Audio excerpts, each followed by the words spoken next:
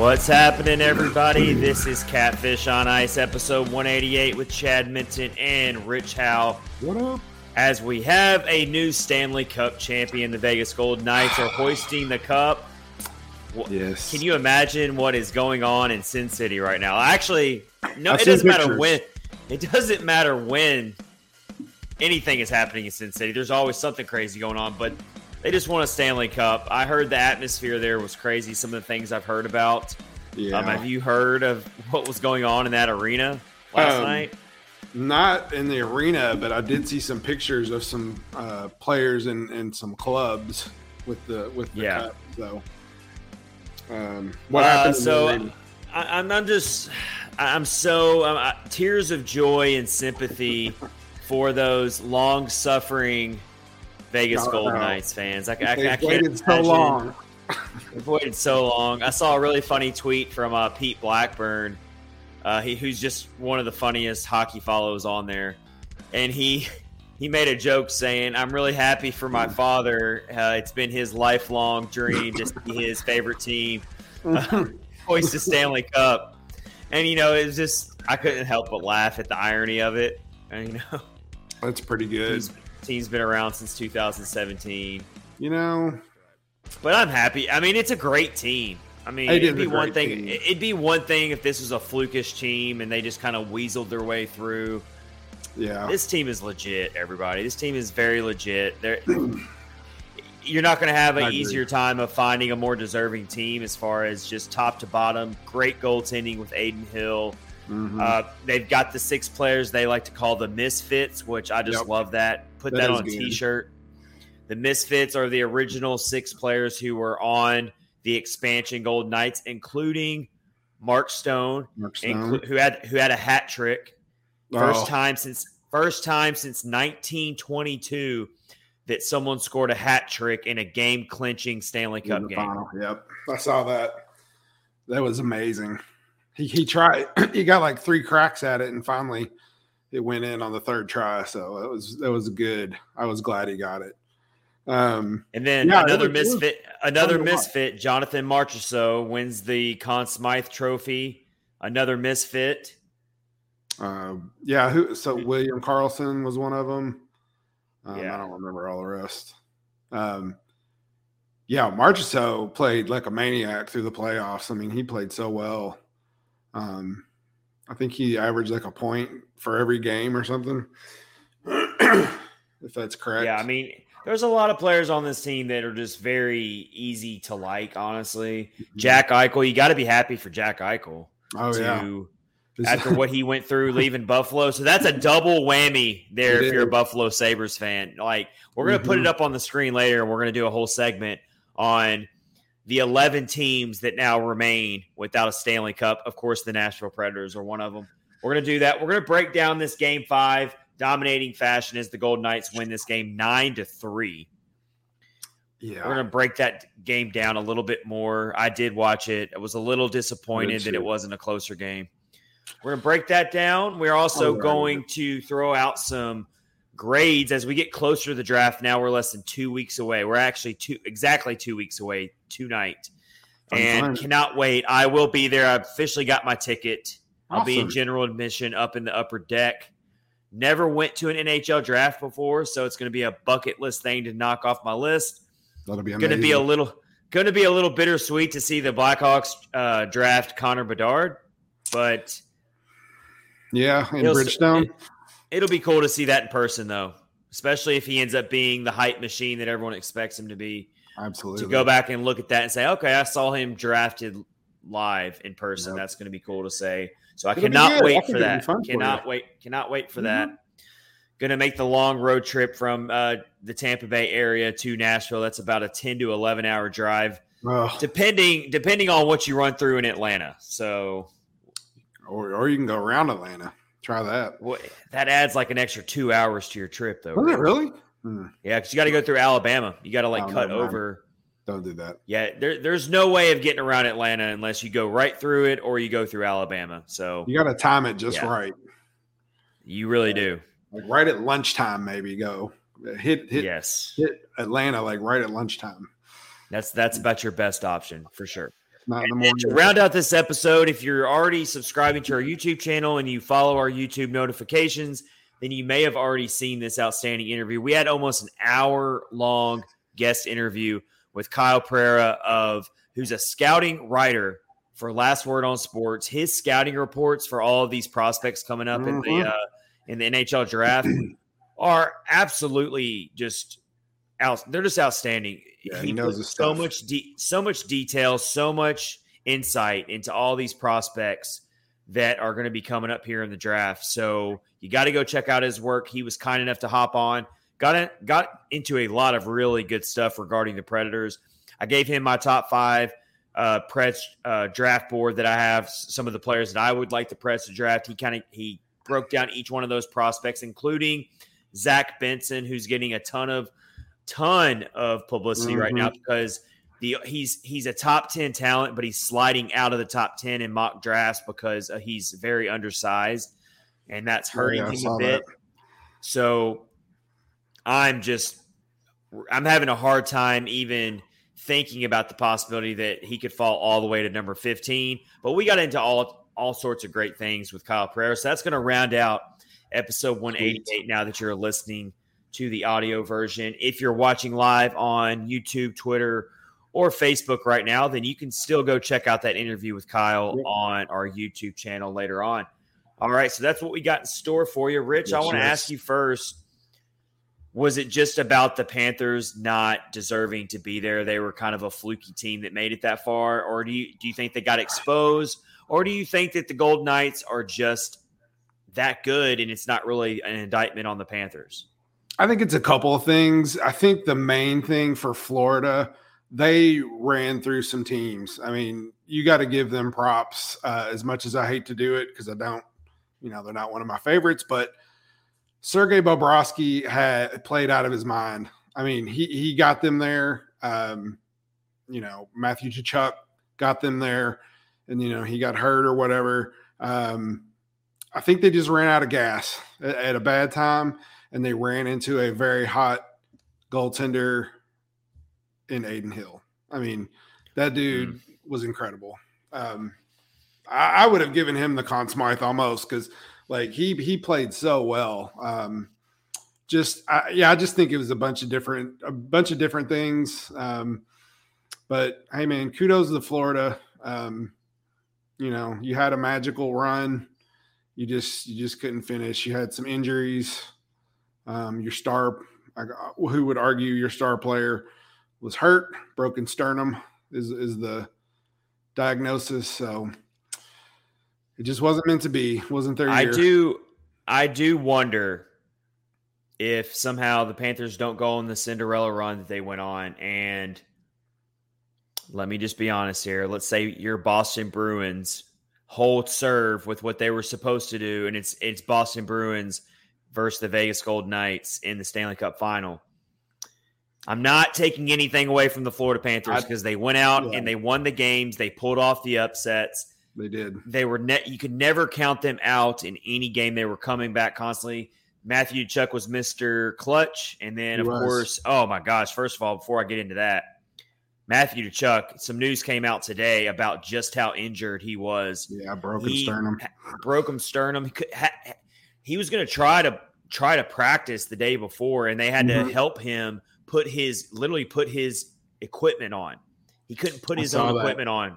I mean, that's brutal stuff. And then the pain was just too much for him to go in Game 5. Do I think that Matthew an injured but playing Matthew Tkachuk would have made the difference in Game 5? No, I don't. But it was rough to see them lose him. I don't think a healthy Matthew Tkachuk would have. It might have made it a little closer, but I just don't think. Well, here's the thing: Vegas just doesn't make very many self-inflicted mistakes.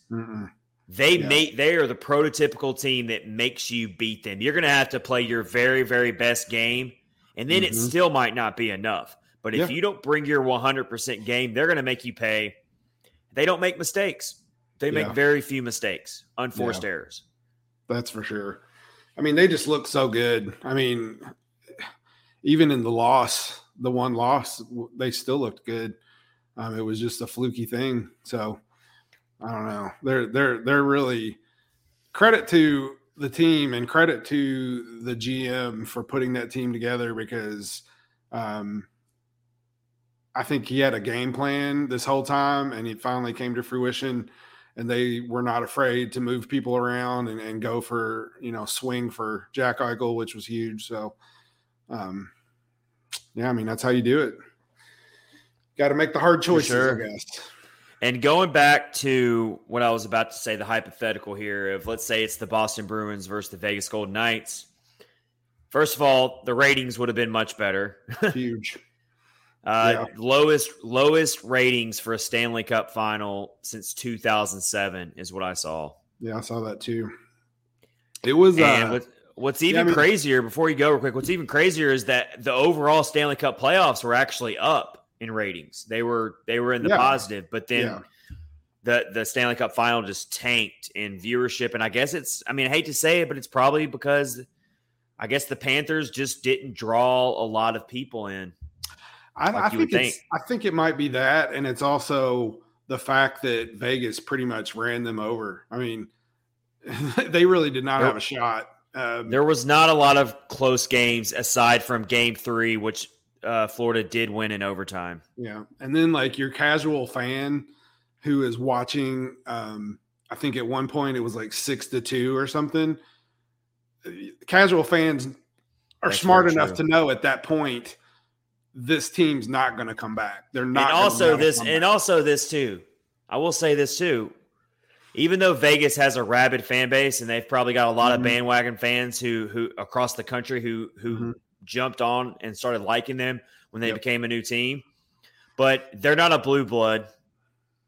So you were missing a blue blood type of team in this year's Stanley Cup, and you were also missing teams that just were loaded with. Even though Vegas does have a ton of star power, but their star power is more. They're just deep. Vegas is just a very deep team. A good way to put it. Look at it last year when you had Colorado going up against Tampa. I mean, you're talking about two teams just loaded with superstars. Mm-hmm. Yep. Nathan McKinnon, Cal McCarr, and then, of course, Tampa drew in a ton of viewership because they were going for a three-peat and whatnot. So that draws you in big time. Mm-hmm. But this Stanley Cup final, Florida, Vegas, there's not really any history between those two teams playing each other. It's Matthew Tkachuk was definitely drawing some eyeballs with the way he was doing what he was doing. But outside of the most diehard hockey fans, even some of the most casual hockey fans probably did not watch the Stanley Cup as much as you would think. Or they watched a little bit of it and then quit. I mean, your hardcore fans, I mean, I watched every minute of it. I loved it. But your hardcore, your casual fans are probably just like, well, this game's over. Why am I watching this? So you look at games 1 and 2 in Vegas, 5-2 final score, Golden Knights win. Game 2, they end up winning 7-2. There you go. Game 4 was close. Game 4 was only a 3-2 win, which that's ultimately what stings the most. If you're a Panthers fan and you're thinking, what if we could have pulled out Game 4 at home, then it's a 2-2 series going back. Mm-hmm. They fell behind 3-0 in that game and tried to make a furious comeback, and they got it to 3-2. They made it 3-2. Just 3:50 into the third period of that Game 4. So you're thinking, oh, wow, Florida's coming back again. We can never count this team out, but they just couldn't finish it off there. And I think the worst part about it for Florida is obviously their power play struggles in this Stanley Cup. Yes. Yeah, absolutely. 0 for 3 in Game 1.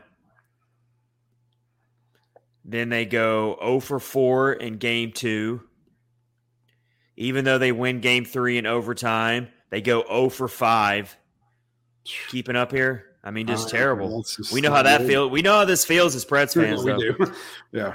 They only got one power play in Game 4, and they didn't strike on that one. And then this 9-3 loss, Florida goes 0 for 1.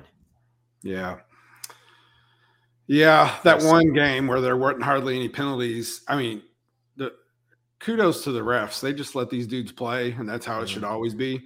But you also saw some folks getting hurt. quite a bit. So I don't. Maybe that's not such a good idea throughout the regular season, but they let them get away with a lot. I mean, there was a lot of stuff that happened that if it would have been regular season, you would have definitely seen a penalty. Let's get to some comments here as we continue to react to the Vegas Golden Knights winning their first Stanley Cup. Game 5, they win 9-3, win the series 4-1. And Jonathan Marchessault wins the Conn Smythe Trophy. Even though you could have made an argument for Jack Eichel, you could have made an argument for Aiden Hill. Yep. But let's get into some of these comments here. Mike Twitter might have to give our thoughts on this. Laviolette to the Rangers. That's so weird. That just seems like a match made in heaven, though. The coaching in the Big Apple, he's gonna. If one thing Peter Laviolette knows how to do, he knows how to handle pressure. He knows how to take control of a locker room, for better or worse. He knows how to handle the criticism of the media. He's thick as he's got some thick skin. He does. So I do think he can handle the pressure in New York. So we'll see. It's gonna be fun to watch. Yeah, they were pretty disappointing. So he's got a pretty good task ahead of him. I will say that, because they just were not good in the long run. Max Greenberg gives a good point here. He says, I can't believe Paul Maurice kept Bob in for all 9 goals. Like, how can you do that to him? Ugh. Yeah. You could just see it. What do you think about that? That's a very good point Max brings up there. Yeah, you could just see it on his face after the first few went in. He was just like, oh, this is not going to be good. And then after that, it was just...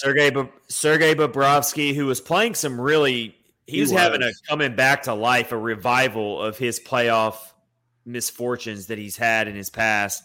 But this game, it all came crashing down. He ends up facing 31 shots, makes 23 saves for a .742 save percentage. Yeah, that was brutal. Out of all the players for Florida, I like him the most. I think he's a good goaltender, and he's had some troubles or whatever. But man, when you get dunked on for 9 goals, that's rough. That's very rough. Florida makes it 7-3 over halfway through the third period. Mm-hmm. The net gets emptied. That was when Mark Jones scores the empty net goal. Got the hat trick.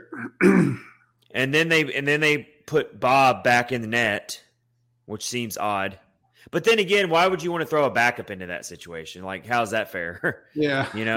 I almost think it as I almost think it would have been kind of disrespectful to pull Bobrovsky, because it's like, at this point, it's the last game of the season. I think at that point it's ceremonial. It's like, look, thank you got us this far. Yeah, this sucks, but you also don't want the storyline to be Sergei Bobrovsky gets yanked, and you know what I mean? Yeah. You can look at it both ways.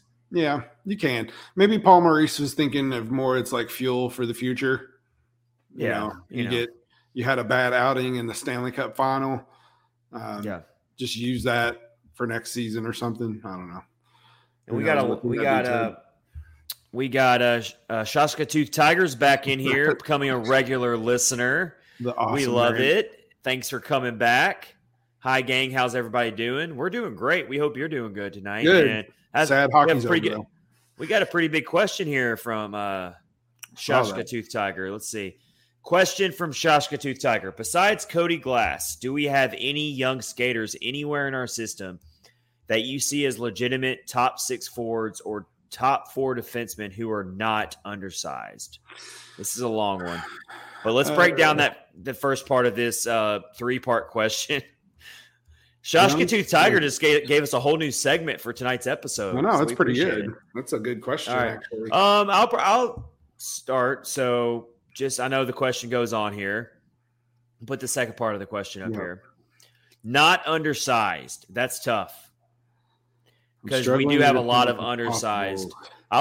We do have a lot of undersized players. I mean, let's be honest about that when it comes to these players that are coming up. Luke Evangelista is very undersized. Tomasino's pretty undersized. Parsonen's pretty big guy. Parsonen, there you go. Parsonen's your guy that's got it. Parsonen's a good one. But the comment continues here. Afanasyev, Reed Schaefer, Jack Mateer, Jake Livingstone. I'm struggling to even come up with possibles. And do you seriously think that isn't going to be an epic problem down the road, especially in the postseason? And please don't say it's all about speed and skill now. The playoffs are still very much a grinder. They sure were. Lots of injuries. You've got to have a blend. You've got to find that happy medium. But I think one thing we can all agree on is, yes, the Predators are very deficient when it comes to speed. And it's been very clear the last couple of postseasons they've been in. Yeah. The Avalanche, the reason why the Avalanche swept them was because the Preds could not keep up with them on the ice. Yep. You see a lot of the problems the Preds run into throughout even the regular season against some of these higher skilled teams is these teams flip the ice on the Predators so effortlessly. So the Predators, they'll spend all this time like working so hard on the forecheck, dumping and chasing, trying to win puck battles, using all of that energy just to get zone time, not even getting shots on goal, just to get the puck. And then you'll see these highly skilled skating fast teams with just outstanding passing, meticulous passing, and all of this, and they just make it look so effortless to just flip the ice, counterattack, and next thing you know, the puck's in your net. After you spent the last 5 minutes trying to grind away just to get a shot on goal. Or not a good formula. Or John Hines' system did not allow them to be the players that they could live up to be. Well, that's what we're hoping for. That's what it is. That's the whole hope that we have for Andrew Burnett right now, is that he can find that untapped potential there in a new system. Because the end of the season, they looked really good. All the young guys, they were fast, and they were still, winning some games and stuff. So that's, a little bit of hope for the future, but you do need some big guys too. So you're going to be losing. Borvieski was one of the not big guys, but played big. He won't be playing. You need some more of those guys to that can handle being hit a little easier. And that's kind of that was my last piece I put on Predlines.com was breaking down 6 players who are going to be on the roster bubble in training camp that I can really see happening. And a couple of them are those more physical players. I put Cole Smith in there. Mark Jankowski's in there. Michael McCarron's in there. Kiefer Sherwood's in there. You got all these bottom – you're going to have to figure out what is the bottom 6 going to look like in training camp. And all these guys I just mentioned here, they're going to be all battling with each other to get a fourth or third line role. And a lot of this hinges on what happens with Ryan Johansson. Absolutely. I saw a little bit of some good stuff out of Kiefer Sherwood that I liked, but then there was also some not so good. But I would definitely say he's on the bubble. Out of all the ones you just mentioned, I would think he would have the best chance, maybe. And he plays a physical game. Kiefer Sherwood plays a very physical game. He gives you a little bit of both. He's not shy to get shots on goal. We saw that. But he plays a really gritty. I think that very gritty. Kiefer Sherwood has a really good chance of making this starting lineup to start next season. Yep. We may never. You got to have both. Again. I don't know about that. Maybe I don't know. His net front presence, you can't discount his net front presence as a big body. And just like Josh Tiger just said, you got to have some big bodied physical people too. You can't be all speed. It can't be all. He can't be all undersized in speed. You got to have some big bodies. That's what Michael McCarron's got going for him. Yeah. Of course, we don't know what's going to happen in free agency. They might try to go sign at least one veteran to fill out this, because Zach Sanford's probably gone. He's a free agent, so he's probably out of the mix now. So he was kind of a physical player that you would fit in there. So we'll have to wait and see. It's going to be interesting. That training camp's going to be extremely competitive. Can't wait for that. They're all going to be trying to impress their new head coach and Andrew Burnett, and they're going to have a lot to prove. Barry Trotz's already said that no one should feel safe. Everyone's going to have work to do, from the veterans all the way down to the roster bubble players that I just mentioned. Like to hear that. It's good, and that's how it should be. I mean, it's absolutely for sure. Let's move along here. Again, congrats to the Vegas Golden Knights. Really great team, a quality team, a deserving team.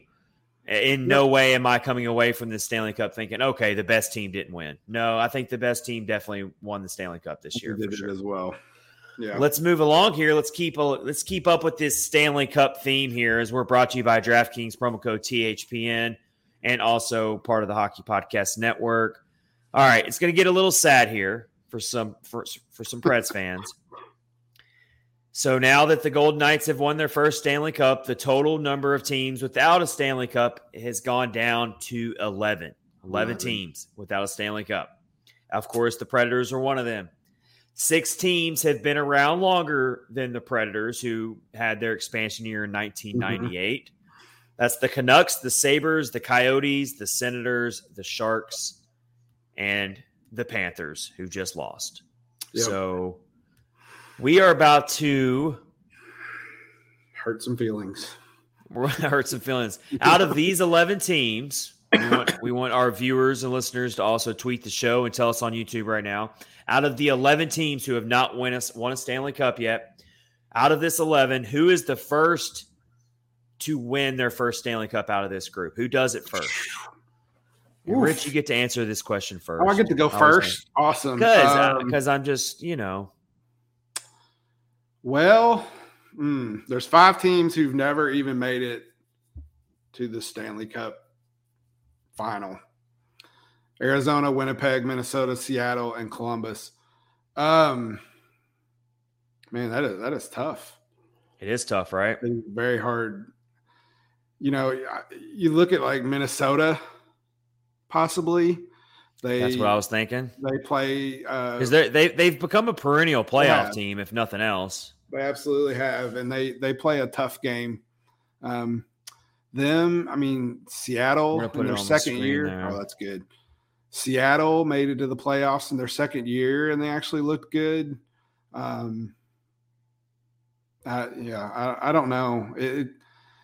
I want to say Nashville, but I just don't know about that.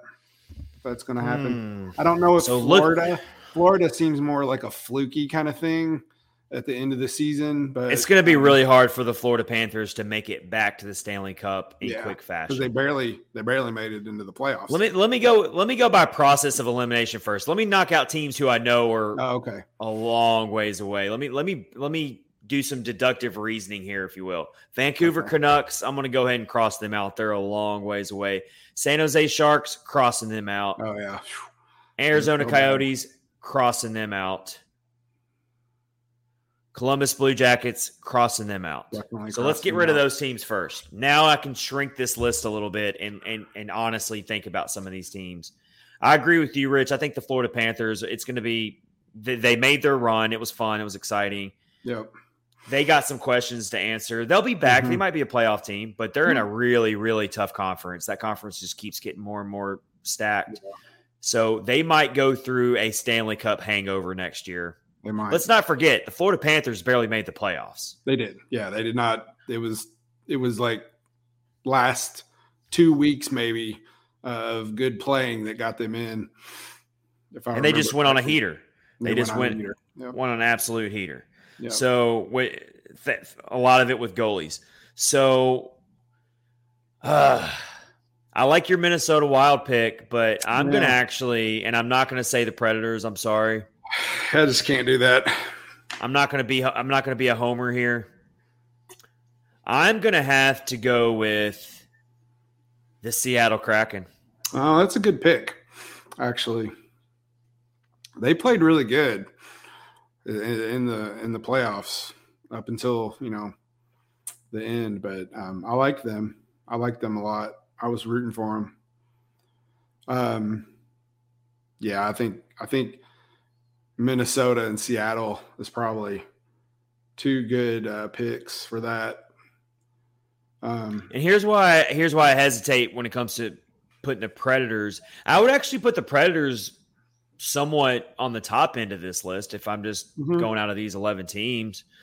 But I put Minnesota closer to a Stanley Cup than the Preds right now, for sure. I put Seattle closer to a Stanley Cup than the Preds right now. I would even have to maybe argue that Buffalo is slightly closer to a Stanley Cup than the Preds. Buffalo actually played well. Buffalo played well. They've got some young pieces to build around right now. Mm-hmm. Yeah. Even though I think Winnipeg's about to take a little bit of a fall backwards, but I said that about them last year too, and I was dead wrong. But I would still put Winnipeg ahead of the Preds. But I will say that all depends on what happens with Connor Hellebuck, who apparently wants out of Winnipeg. Yeah. And it also depends on what Andrew Burnett can get out of this team, out of the Predators. He might turn them around. When he was coaching Florida, they played it really well. So, and just got screwed themselves actually in the playoffs. So, yeah. So I'm going to go, my pick's Seattle out of these teams. Good. Most of these teams are a long ways away from winning a Stanley Cup, including the Preds. Yeah. But out of teams who I think are realistically close, like maybe could win a Stanley Cup in the next 5 years, per se, 3 to 5 years, I'll throw Seattle, Minnesota in there. And I got my eye on Buffalo. I really do. Yeah, I mean, I watched them play a few games. They were good. I mean, they were really good. And then at the end of the season, they were one of the highest. They were one of the highest scoring teams in the league for much of the season. Like they had plenty of offense. It was just they didn't have enough special teams going for them. They didn't have enough goaltending going for them. The goaltending was what really hurt them. So for sure, keep your eye on Buffalo. Minnesota's going to be around. They're not going anywhere. Seattle's going to try to follow the same blueprint that Vegas followed. Yeah.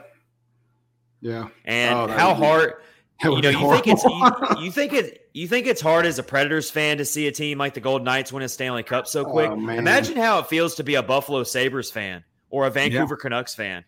Yeah, that's absolutely true. I can't even really count the Arizona Coyotes because that goes back to 1979 when they were the original Winnipeg Jets. Oh, that's right. For a little history lesson there. So the Winnipeg Jets that now exist were the Atlanta Thrashers from 1999. The Arizona Coyotes that we're looking at on this list that goes back to 1979 were not the Arizona Coyotes. They were the original Winnipeg Jets who became the Phoenix Coyotes and then changed their name to the Arizona Coyotes. Yep. Absolutely. Sharks fans have been through a lot. Sharks were a perennial playoff team for a long time, but have never been able to hoist it. The Ottawa Senators. Here's the confusing thing that I came across looking at all these teams and their history, kind of researching this segment. The Ottawa Senators actually do claim that they've won some Stanley Cups back in the 1920s, but it's not the same Senators. It's not the same Senators franchise. The same team name. It's the same team name, not the same franchise. Did our friend Johnny, did he put that out? Did he say something about that? I think he did. Yeah, I think he did. I saw a tweet where he was talking to somebody and they gave that information. That's pretty good. That dude, man, he's got such a good hockey history. For sure. He's a walking encyclopedia, hockey encyclopedia. Yeah. You just, I'm just sitting here thinking when we're talking about Vegas winning in their 6th year, imagine if like Seattle wins like within 2 or 3 years. Oh, fans are really going to go nuts. Yeah. The NHL's already saying they want to expand again. Yeah. Yeah. And they'll do the same format and give, I've heard rumblings I've heard rumblings that the NHL really wants another team in Texas, and they want Houston. That's what I've heard. That's what I've seen. Yeah. So perhaps they put another team in Canada, but Houston kind of seems like a front runner as the next team to possibly get an expansion team in the NHL. The Nordiques, they need to bring them back. Because you'd get a natural rival. Texas is a huge market. I think the Dallas Stars fans have shown that obviously hockey in Texas can work. Mm-hmm. Houston's a massive, massive TV market. Yeah. So you wouldn't have any problem with that. Get a natural rivalry with Dallas and Houston. So we'll have to wait and see how that all occurs. But yeah, it would not shock me at all if the Seattle Kraken, out of all those 11 teams, are the first to win their next Stanley Cup. Yeah, that'd be weird. That'd be so weird. Good stuff. For sure. Let's see. the Houston, what would they call them? Okay, we got Dead Cell in here, otherwise known as UC Sorrows. We haven't seen you in a while, man. Good to see you. Says, what's up, fellas? Figured I'd drop in for a few. We appreciate it. We got to ask you, if you just caught the previous segment, let's see if he wants to drop in a comment. Who do you think out of the 11 teams that haven't won a Stanley Cup yet, who's the first out of those 11 teams to win their first Stanley Cup? We'll see if anybody. We'll see if our buddy wants to hop in. Yeah, we're not getting answers on that. Yeah, that's okay. It's a tough question. It is hard. It's very hard. It's hard enough to win the thing to begin with, and it's like, who out of all these guys are going to win? It's hard to pick. I picked Toronto winning the whole thing like a moron. So, And I had Carolina, so I was wrong on that one too. Carolina got whooped. Unfortunately, I was rooting for them. They couldn't overcome the injuries. I was rooting for whoever Florida was playing. Could not overcome the injuries. All right, we're about to move on here in episode 188. We got a few things to get into here still. We're going to look at the last 5 first-round picks. Oh, that's what I said. I said Sabres as well. They're sneaky. Good. They're getting better. And you know what? I'd be really, really happy for that fan base. Oh, I know. Especially Jack Eichel didn't even sniff the Stanley Cup for years and then makes a move and then wins it in his first year away from the team. That's bad. It's not even just hockey. Buffalo sports fans in general. Yeah. Because you gotta count the Buffalo Bills in football as well. Like they lost 4 straight Super Bowls. Yeah. Back in the 90s when Jim Kelly was their quarterback. I mean, that fan base knows heartbreak like nobody else. So that's awesome. Would not have a problem at all. All right. We're going to tell you about DraftKings. Even though the Stanley Cup playoffs are over, the deal remains. Hopefully you lit the lamp these past playoffs, but if you didn't, it's okay because guess what? DraftKings is still there for you with some amazing offers. New customers can make a $5 bet and score $200 in bonus bets instantly. Download the DraftKings Sportsbook app and use promo code THPN. That's code THPN only at DraftKings Sportsbook. Gambling problem? Call 1-800-GAMBLER. In Massachusetts, call 800-327-5050 or visit gamblinghelpline.org. In New York, call 877-8-HOPENY or text 467-369. In Kansas, call 1-800-522-4700. On behalf of the Boot Hill Casino and Resort, 21 and up in most eligible states, but age varies by jurisdiction. Eligibility restrictions apply. See DraftKings.com/sportsbook for details and state-specific responsible gambling resources. Bonus bets expire 7 days after issuance. Eligibility and deposit restrictions apply. Terms at sportsbook.draftkings.com/hockey terms. So your last chance, even though hockey's over, get on over to the DraftKings Sportsbook app now. We have new promo codes coming out in the coming days, so you can get, for all of our new users for DraftKings, you can take advantage of the promo code THP and have a lot of fun. It's baseball season now, everybody, so I hope you like the diamond because we don't have basketball anymore. Hockey's over. Football is still a few months away. Ugh.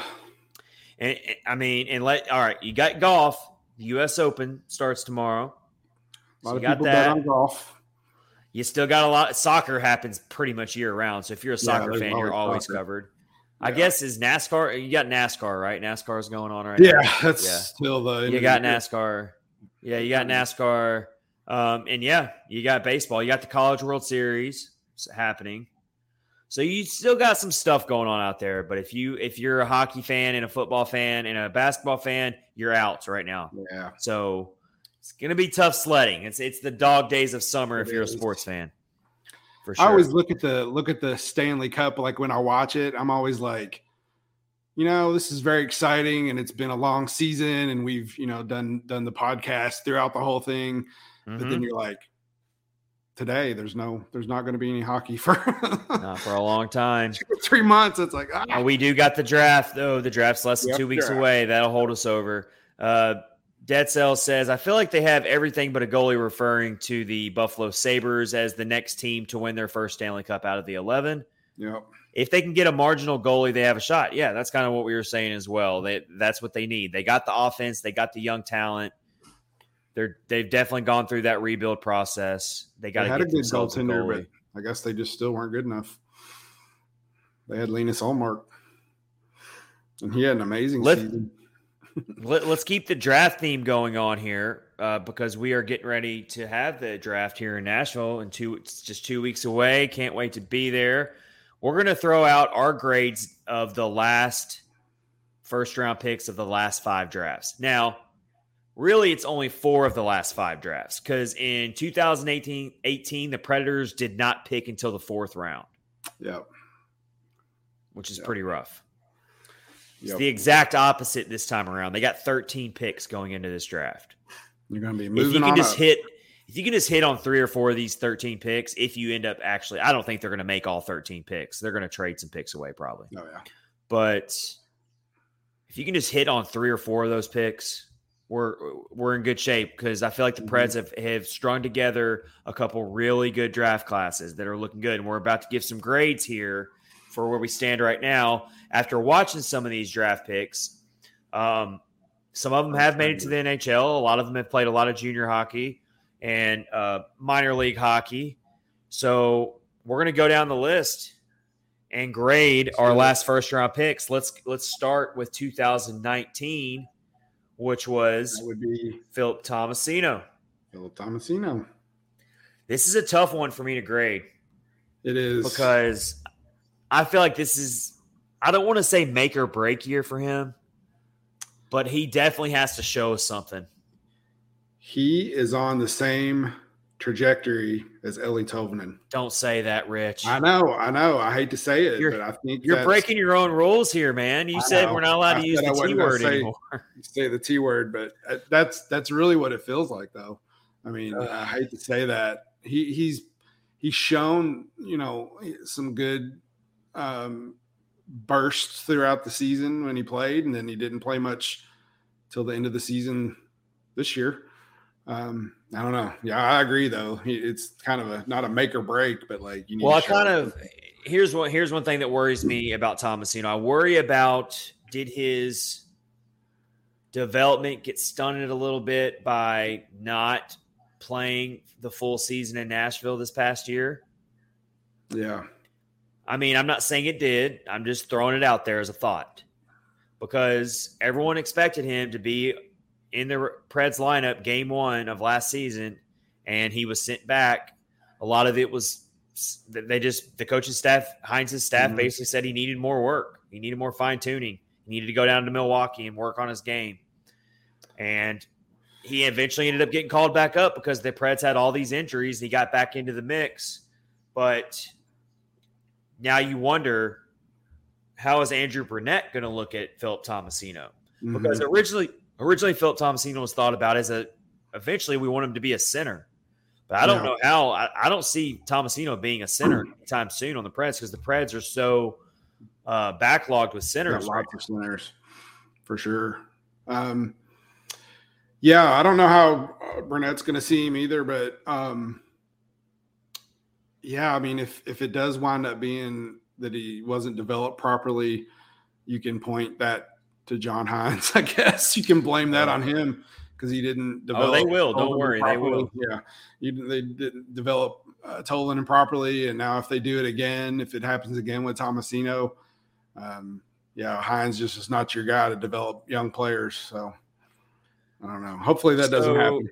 So Tomasino ended up playing in 31 games this past season, put up 18 points, very respectable considering he got brought in late in the season. Followed up by his rookie campaign, he played in 76 games and put up 32 points. So if we're just going off of point efficiency per game, if we're just using that, I know it's a small sample size, but Tomasino didn't drop off at all in his 31 games compared to his rookie campaign. Yeah. If you look at it, I'm trying to find is he actually increased his point per game metric from his rookie campaign. He went from 0.42 points per game to 0.58 points per game. So he didn't drop off in his 31 games that he got into in terms of producing points. He also raised his shots per game from his rookie season to 1.74 shots per game. So, I mean, he looked pretty good to me, honestly. Yeah. Dead Cell said Hines and Poyle wanted Tomasino to be an NHL center. He's not. Tomasino will not ever be a better center than any of Parson and Glass or Novak. Man, tend to agree with that. Well, I mean, he's got a great point. And I think that's kind of what I was getting to. Tomasino is going to have to find his way to be a regular on this lineup as a winger, and I'm totally okay with that. Mm-hmm. Yeah, I think so too. Totally okay with that. Especially those three names that he just mentioned. So if we got to give a grade for this segment, we got to give grades here. I'm going to give Tomasino and that draft pick right now a very solid B, just a B. Can't give it an A. Can't give it an A because I just don't know. We haven't seen enough of him yet. Yeah, I can give him a B because I feel like it's at the very worst, Tomasino is going to be around for a little bit. He's going to continue to get a little bit better. Now, is he going to eventually become a first-round type of pick where he should be in the top 6 regularly? That's why I don't give it an A. That's why I can't give it an A right now. Give it a B. Yeah, that's good. That's a good grade for sure. Let's move ahead here. Let's go to 2020 draft. That was a big one. Yeah. That was the draft that we took Yaroslav Askarov first off. Yep. Rich, give us your grade on that one as we look at it now. I think it was we've seen him do some good stuff in Milwaukee. He did play in an NHL game this season. I think that was such a crazy game too against Montreal. Yeah, that was. Oh crazy. My gosh. I think he's going to be playing for the Predators soon, so I think it's an A. Yeah, I give it an A for right now. You can't go low. You can't go lower than an A right now because he's still viewed as one of the top goalie prospects right now out there. Struggled. We haven't struggled in the playoffs. I thought he looked real for his first full season in North America. He looked just fine. He looked solid. And he's a character. Everyone was expecting him to have these like lights out numbers and stuff. It's like it's his first professional year in North America, like totally in different. The AHL, completely different than the time he was playing over in Russia. Mm-hmm. Very different. Very different. Yeah. I thought he handled it very well. He handles it like a leader. He's got a great swagger about him that's going to really help him make that tough leap to the NHL. I don't think we're going to see him as a backup next season unless we've already talked about this. Yep. Unless something happens at the trade deadline, where not only if UC Saros gets traded, but once again Kevin Lankinen might come up as a trade possibility. That's true. Yeah. But I'll give it an A. I got to give it an A. To say that. Yeah. Next. We had another pick in that first round that year, didn't we? No. I'm sorry. Yeah, 2021 was when they had 2 first-round picks. So 2021 was Fedor Svechkov, number 19 overall pick. I feel really good about that one. I'm giving that one. I'm giving that pick a B+ right now. A B+. Yeah. Fedor Svechkov is actually starting to show. So he fell back in that first round of that draft because a lot of scouts said he didn't really bring a lot of offense to his game. So he fell, but he's actually been working on that, and he's been showing some things and that part of his game. I'm really excited to see Svechkov finally get over to North America and play for the Admirals. Mm-hmm.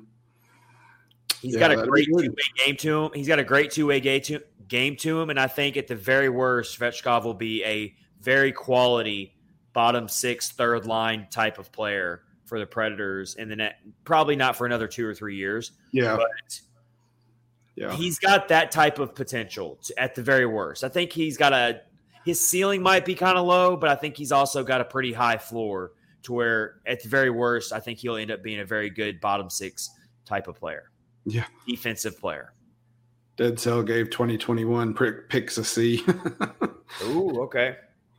Says, I'm not confident that Svechkov or LaRue will be anything more than bottom 6 players. That's what I just said. I said that's their bottom. That's their bottom floor.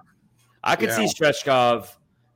Let's see how Svechkov looks once he gets over North America first. Yeah. But you get yourself a really good third line player. Oh yeah, I mean, you gotta call that. You can still call that pick a good pick then. So that's what we have to wait and see.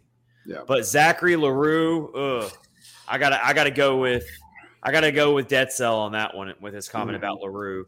I'm worried about Zachary LaRue. I'm worried about can he keep his composure on the NHL level. Yeah, he has a tough time keeping his composure now. So yeah, and it might be age or lack of maturity, but I got to give that a C, maybe even a C- right now. Yeah, it's not really. We were all happy about it, because he said he was like a Brad Marchand type player, and it was like, we could use one of those. But I think that wore thin a little bit because he's got a lot of work to do. He's got a lot of work to do to be NHL ready. He's very, very far off. And that really hurts because you look at a draft where you have 2 first-round draft picks in 2021. And they traded up to get him. That hurts. Yes. That hurts. Yeah. So we'll see. We'll keep an eye on it, but the stock is definitely down on Zachary LaRue. And I guess you can make an argument maybe it's down on Svechkov as well. But like I said, I've been seeing some good reports on Svechkov working on his offensive game and showing a lot of improvement in that area over this past season. So I'm not ready to give up on I'm not ready to give up on LaRue either, but I'm definitely a lot higher on Svechkov and his potential than I am on LaRue right now. Yeah, I agree with that. And then finally, even though it's really hard to grade it because we still don't know, but let's go ahead and go with our first round draft pick from 2022, number 17 overall pick, looking like a steal at this point, and that's Joakim Kimmel. Jimmy Kimmel, as Rich likes to call him. You hear nothing but good things about this dude, so I don't know. It's looking look what he did in the Calder Cup playoffs. Look what he did in the Calder Cup playoffs. If we didn't get all the good looks we got of him in the Calder Cup playoffs with the Milwaukee Admirals, then maybe I'd be hesitant to go with an A on this one. But Detzel says A. He's given the rare A+++++. 4 pluses. That's good. Yeah, you gotta go A here, A+. I'm not gonna go A. I can't be giving out pluses here. I'm just gonna go A. Yeah. Go A. Yeah. I think everybody's excited to get him playing for the Predators. Probably not next year. I don't know, Rich. I don't know. Yeah, maybe. It might be. You think they weren't shy about calling up Luke Evangelista. They weren't shy about – I know a lot of injuries happened because of that. That's true. Let's see how the first half of next season goes for the Predators. Let's see how that first half of next season goes. Yeah. If they're not competing, if they're very far back, and it kind of becomes one of those throwaway type of years, and you have to start looking for the future, and you want to call Kimmel up for like 10 games or so just to get his feet wet in the NHL, see what he can do, I say you do it. Yeah, and he might really show out in rookie camp too. So yeah, that's always a good thing. So I feel like there's a higher chance than not that he gets called up at some point next season. Yeah, even if it's just for a short stint. Yep, and that would be good. But you got to go A there. You got to go A when it looks. Yeah, you have to. That pick right now, for sure. Yeah, that dude's looking good. So love it. Love it. There you have it. All right, we're going to send you on over. If you're listening on any of your favorite podcast platforms right now, then you're about to hear my interview with Kyle Pereira of The Last Word on Sports. Broke down a lot of potential draft targets for the Predators. I had my top 5 draft board, and I wanted to get his thoughts on that. he gives out a sleeper pick for the Predators, a prospect that no one is really talking about. No, I haven't seen anybody on their mock drafts have the Predators taking this guy, but Kyle Pereira was very, very high on this prospect, so stay tuned for that. We also talked about how do we see the top 10 of this draft going? Which teams might shake things up? Is it going to be all chalk? We know that Connor Bedard's going number 1. We know Fantilli's probably going number 2. He pretty much said the top 3 is set, but number 4, after the number 3 pick, Kyle Pereira said that there's a lot of potential for volatility and shifting and teams not picking players you might think they're going to pick. And of course, there's always that possibility that someone trades up. You're talking about a team like the Predators who have 13 picks to throw around. And they also have a lot. They have a lot of picks in future drafts to throw around, and they have assets. They have prospects that they can throw around as well. Yep. So that's what makes this draft exciting. The Predators could be movers in this draft as early as the first round. Do not overlook that possibility. Yeah. So I asked Kyle Pereira about that as well, the potential of that. It was a really outstanding interview. It's almost an hour long. So if we're already almost an hour in, so we're giving you a 2-hour edition of Catfish on Ice here in the dead of the offseason. So be happy about that. We appreciate you joining us, everyone, for the live edition on our YouTube channel. And also on Twitter, please hit subscribe if you like what you see on YouTube right now. Leave a comment. Follow us on Twitter if you'd like as well, at Catfish Ice. We're on Facebook as well. You can watch live episodes there as well. Thank you so much, Rich. I hope you have a great rest of your evening. You too, man. Next time I talk to you, we will be all about the draft and breaking down the draft. So we will be ready for that, and then I'll be getting ready for my road trip back home. That'll be amazing. All right. Everyone have a great night. Take care. Yep. Have a good one.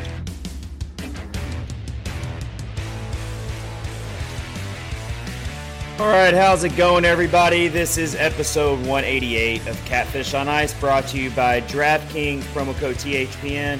And also, as always, we're part of the awesome Hockey Podcast Network. Welcome in. Getting really close here to the 2023 NHL Draft, which is going to be in Nashville.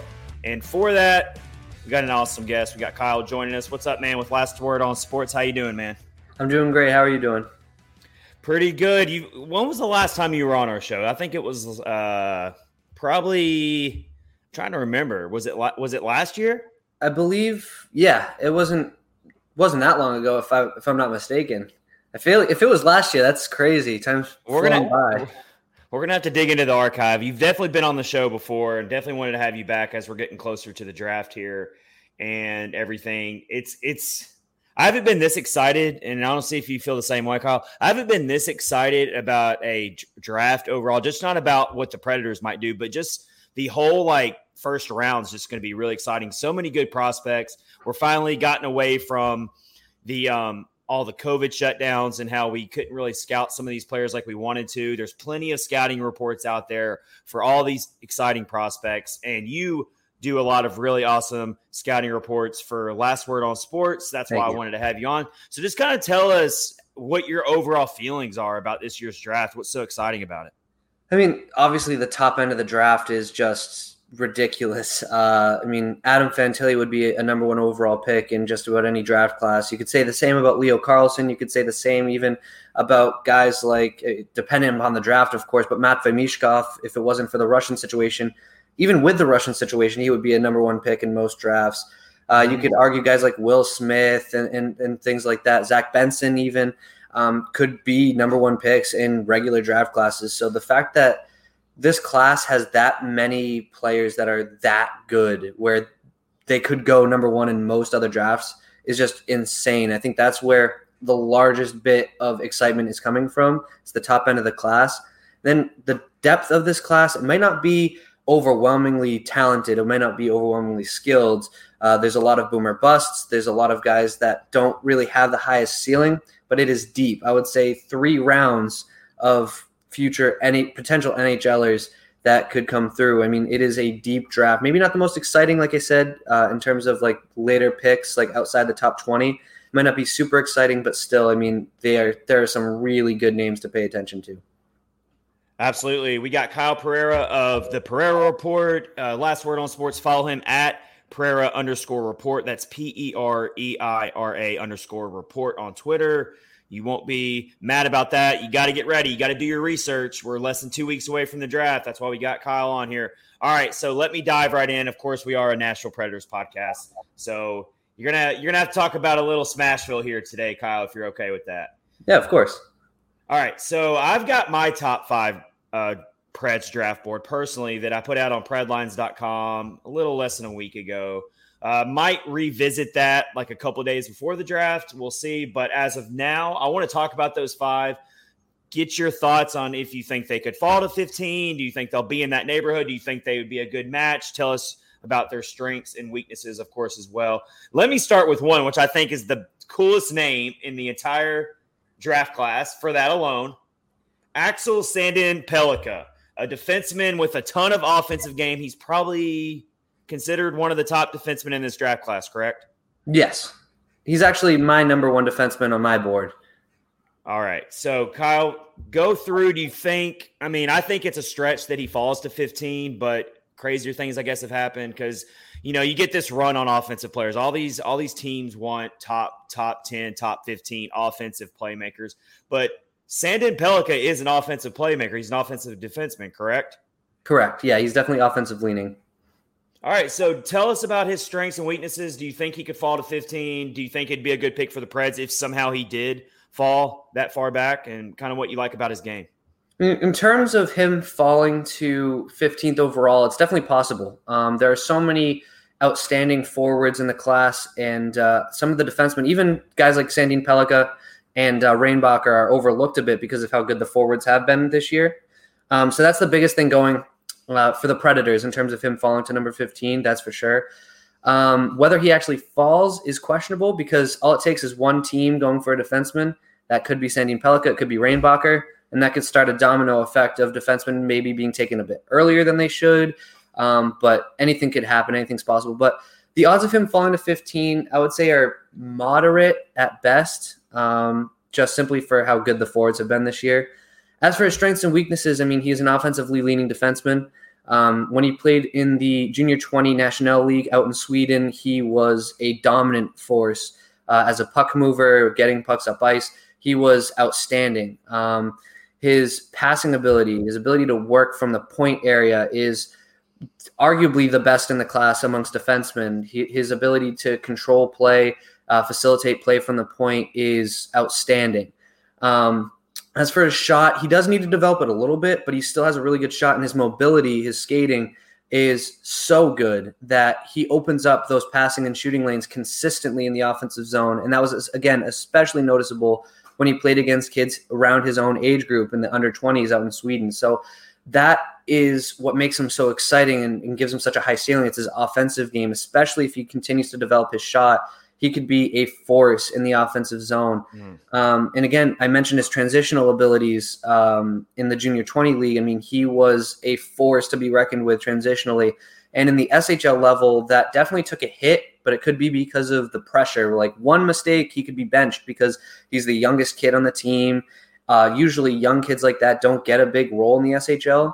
So one mistake, he could be bumped off the lineup and could be a scratch or could be benched for the rest of that game. So he definitely played a safer game in the SHL, but that potential is still there because he was still effective exiting the defensive zone in the SHL, even against men.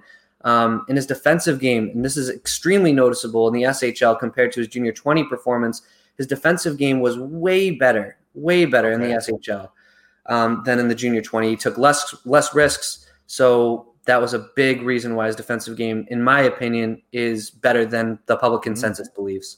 Wow, that's interesting. So, yeah, here's what draws me to him, obviously, when I'm thinking from a Predators standpoint.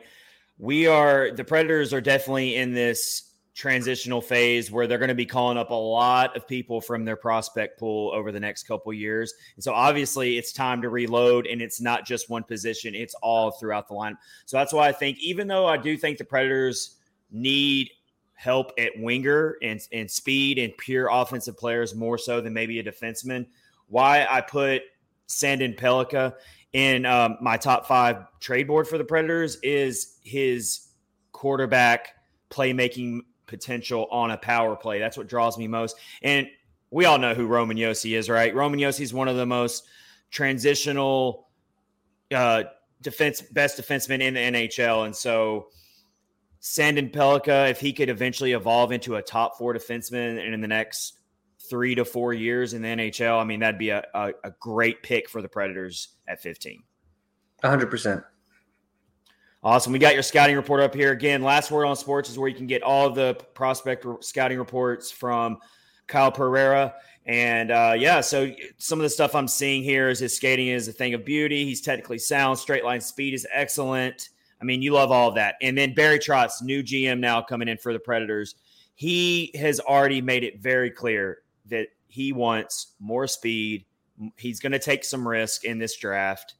And I think that Trotz definitely has Sandin Pellikka on one of his short list of prospects he would love to draft at number 15. So that's how we're starting this one off here with my top 5 trade board. Let's move on to the next one. This one, I don't even want to get too excited about it because I just don't think he's going to fall to number 15. But I keep saying, and I think you might even know where I'm going here. Yeah. But I don't know. I can't understand other than one thing for why he is dropping like a boulder and dropping a boulder into the middle of a lake. Like, I don't know why he's dropping so much because he has so much top 10 potential, and that is Zach Benson. Give us the rundown on Zach Benson. I've seen some mock drafts that say that the Preds could take him. I don't know how he falls to number 15. Yeah, so when it comes to Zach Benson, I think the biggest thing – I apologize for the background noise if you can hear that. Hey, it happens. Hey, man, hopefully it's not too important of a phone call because we are talking about some important draft stuff right now. Yeah, so in regards to Zach Benson's fall, I think a lot of people are overblowing it a bit because of how good the forwards are in this class. But for Zach Benson, the biggest knock on him is not even a knock, but it's his top-end speed and his skating, which – isn't even a weakness for him at all. If you're going to use that argument on Benson for him not having this breakaway speed like a Connor McDavid or a Braden Point, then you have to use that same argument on Connor Bedard because Bedard plays very, very similarly in that aspect in terms of skating where he doesn't blow past defenders. What makes Benson such a great skater is his agility, his acceleration and short area burst, and the fact that he's so much smarter than every single person that he goes up against on the ice every single night, where he's always 2, 3, even 4 steps ahead, where he doesn't have to be fast. If he develops that top-end speed and becomes an elite skater, look out, because Benson will rip you apart on offense, transitionally, even defensively, he'll rip you apart if he can unlock that skating. So I think it's blown a little bit out of proportion, his skating or lack thereof of top-end speed, because he just outsmarts you. He doesn't need that speed to be an effective skater. And another reason for his fall is his size, which, again, does not really merit a lot it's not a really solid argument. You have guys like Cole Caulfield, who's finding success in the NHL, and several other undersized guys who have played in the NHL, like a Marty St. Louis, who's a Hockey Hall of Famer. So to use the argument that he's too small or not fast enough is just not right. It's not right. It's wrong on so many levels because, yeah, he is undersized, but good luck trying to hit him. He's so slippery. You can't hit a guy like him. What I think the terminology used in your scouting report is he has a low center of gravity. Yes. So even if you do get contact on him, most times he holds his own in those physical altercations.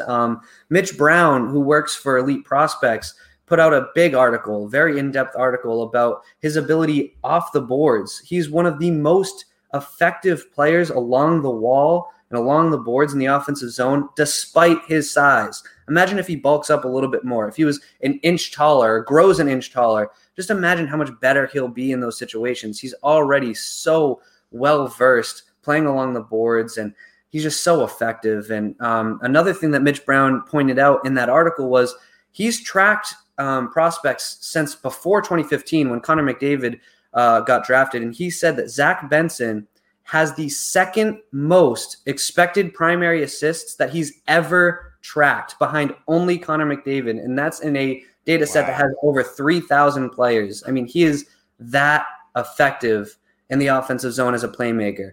And I just don't see why people are so low on him, why he's dropping on lists. Again, the top end of the draft is so good, and it's no doubt that he would fall outside the top 5 maybe, but for people arguing that he could fall outside the top 10 just blows my mind. And if that happens, and for whatever reason he's available at number 15 for Nashville, there should be parties across the on all the streets, because that's why I don't even want to set myself up for disappointment, because I just don't think it's going to happen. But it's going to, obviously he's number 1 on my draft board. I mean, there's no argument to be had. I'm afraid to even put him on my draft board because I have to see it to believe it.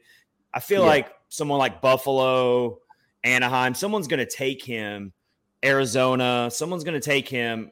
If he falls out of the top 10, I'm trying to remember who's in that 11 to 14 range. It's like, off the top of your head, who's 11 to 14? I know Buffalo's in there somewhere. I feel like one of them is going to take Benson off the board before it gets to Nashville. Yeah, I don't know off the top of my head what teams are in 11 to 14. I should know because I have a mock draft coming up and I should have the order in my head. But I can find it. Yeah, someone should absolutely take them before 15. And if they don't, they're going to look really stupid. Probably 2 years down the line. He's that good. I don't see a world where Zach Benson doesn't become an effective player. He may not become elite in that sense, but I look at a guy like Zach Benson, I look at his effectiveness, and I tracked Tampa Bay Lightning games this year, actually. And when I was watching Zach Benson, he's not going to be a Braden Point type of player. That's not really his style. Point's more of a goal scorer. And he has more of that killer instinct in terms of scoring goals, getting to the low slot area. Benson doesn't really do that very often.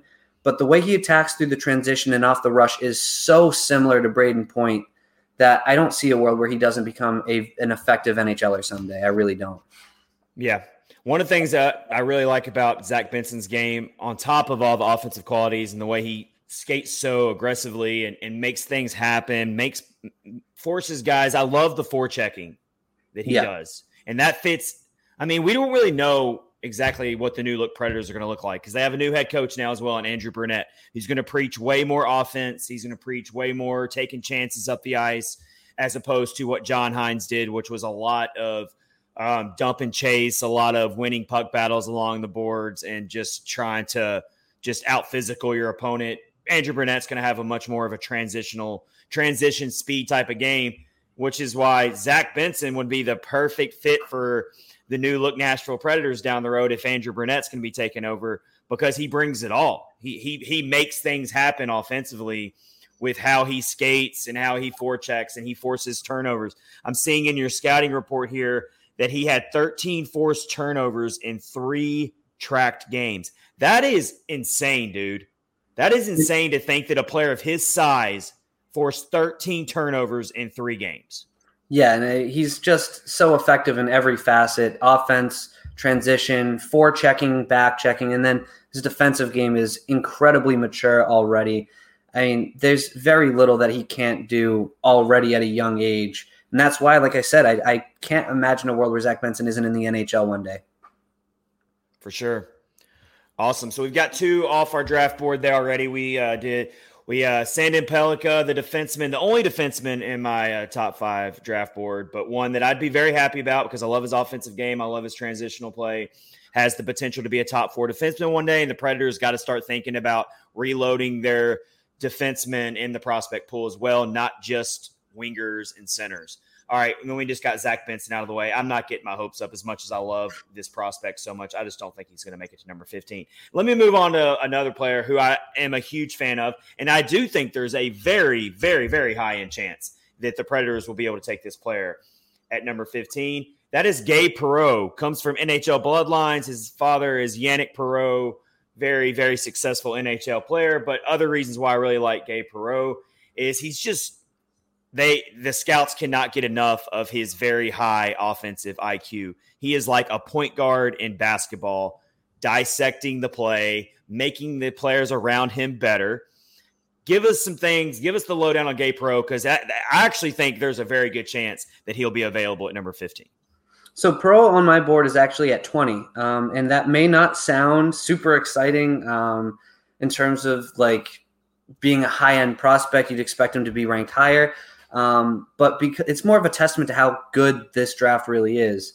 The reason why Perreault's ranked at 20 for me, it's not because of a knock on his offensive game at all. I think you look at his offensive game, he's very well balanced. He has a very underrated shot. I don't think people talk about it enough. Personally, I think he's got good power, very, very accurate shot as well. And he has no problems getting him off either. And you mentioned his IQ, which is extremely evident when you watch his game and you read other scouting reports. He finds open areas consistently. He has such incredible vision away from the puck where he can exploit defensive zone coverages and find open spaces in high danger areas and be a threat as a goal scorer in those areas because of just how consistently he finds those openings in the offensive zone. It's just incredible to watch. With the puck on his stick as a playmaker, just setting aside his shot for a moment, his playmaking is amongst the best in the class. His vision is great. He has no problems. He oozes confidence, so he has no problems going for those high-danger passes with regularity and trying to exploit defensive zone coverages with regularity. The biggest issue that I have with Gabe Perreault, and it stems a lot from my player development research that I've been doing, and that's he plays on such a good NTDB team that is he getting some of the softer matchups? Are his teammates also helping push his game further? I mean, yes, he's making his teammates better because of his high-paced game, but how much of it is him and how much of it is also his star-caliber line mates and teammates with Ryan Leonard, Will Smith, Oliver Moore, guys that I right now have ranked ahead of Perreault. So there's a lot to weigh in and take into account in regards to that. Another reason why I have him ranked a little bit lower than some of the consensus is his defensive game is very far back right now, especially compared to other prospects in this draft. He is very disengaged and not the most active in the defensive zone. As soon as one of his teammates gets possession of the puck, he flies up ice. And that's not necessarily a bad thing. I mean, there are guys in the NHL. Kent Johnson was a guy that did something similar in his draft year with Michigan where he wasn't very engaged defensively and would jump up ice really quickly, and he's turned out just fine for Columbus. There's really not a lot to hate about his game, but there are concerns about translating that offensive game, that high pace, to the NHL level. If he's able to transition from the USHL smoothly into the NCAA and then from there work on that game even further and then transition that to the pro level, then he could be easily a high-end hockey player. I don't know if he'll ever be elite. He could reach that level, of course. I mean, it's hard to really say he won't at this stage because his stick handling, his well-balanced game with his shot, his passing ability, and his IQ that's off the charts, constantly able to find open space, spells success at the next level. But with the puck, he plays at such a high pace, fast pace, that sometimes he just makes some questionable mistakes with the puck.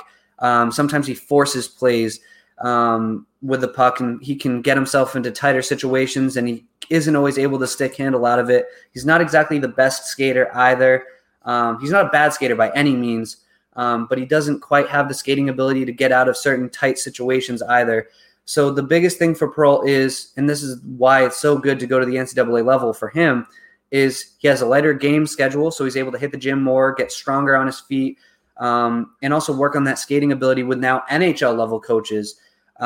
Work on that defensive game the same way Kent Johnson was able to out in Michigan to give him a better chance of making it to the NHL level. If Perreault hits, he could be a steal in this draft.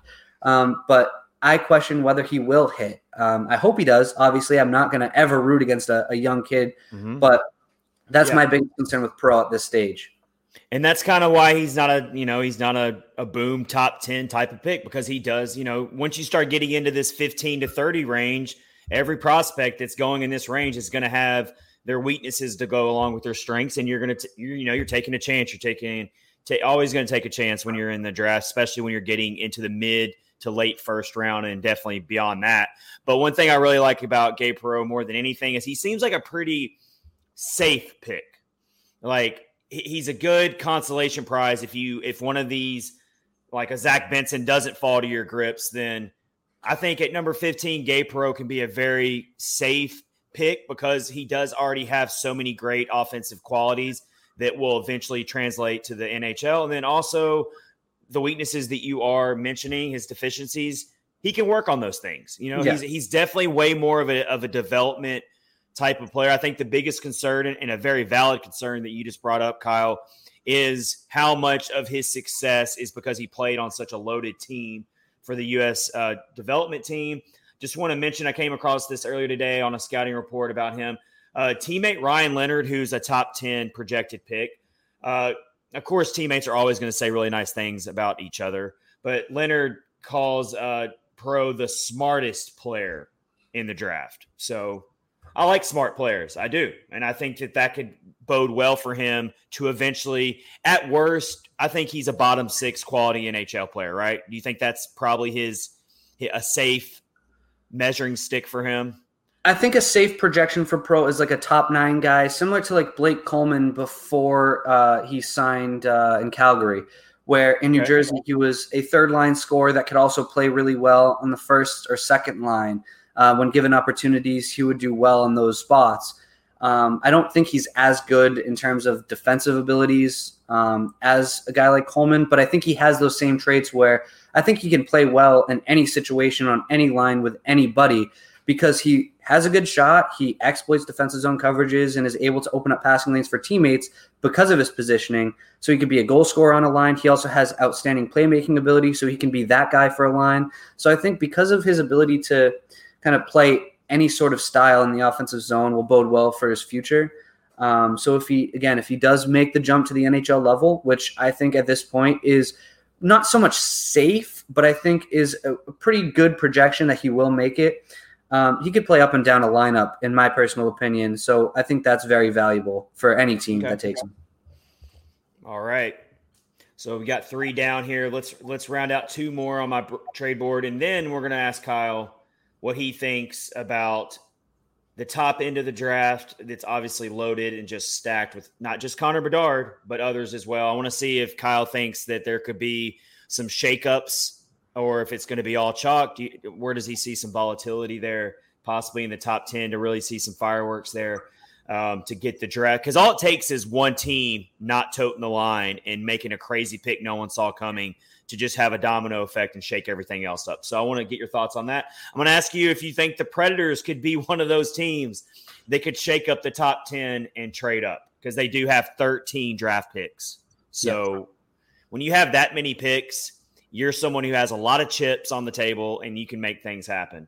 So we'll see about that. Let's get 2 more in real quick. These are definitely more project type players, but definitely players that I chose because I do think they fit a prospect pool need for the Predators, and I also think they're very realistic and they'll be there for the taking. Let's go to a player out of the WHL, a centerman, Braden Yeager. He's consistently, I've seen him 15. I've seen him outside of the top 20. I haven't seen him any higher than 15 on any mock drafts that I've come across. So kind of give us the lowdown on Braden Yeager, some of his strengths, and why you think what are some of his deficiencies that push him to 15 or later. So the biggest thing with Yeager is I'm low on Yeager, and one of the guys I talked to said I'm probably the lowest that he's seen on Yeager.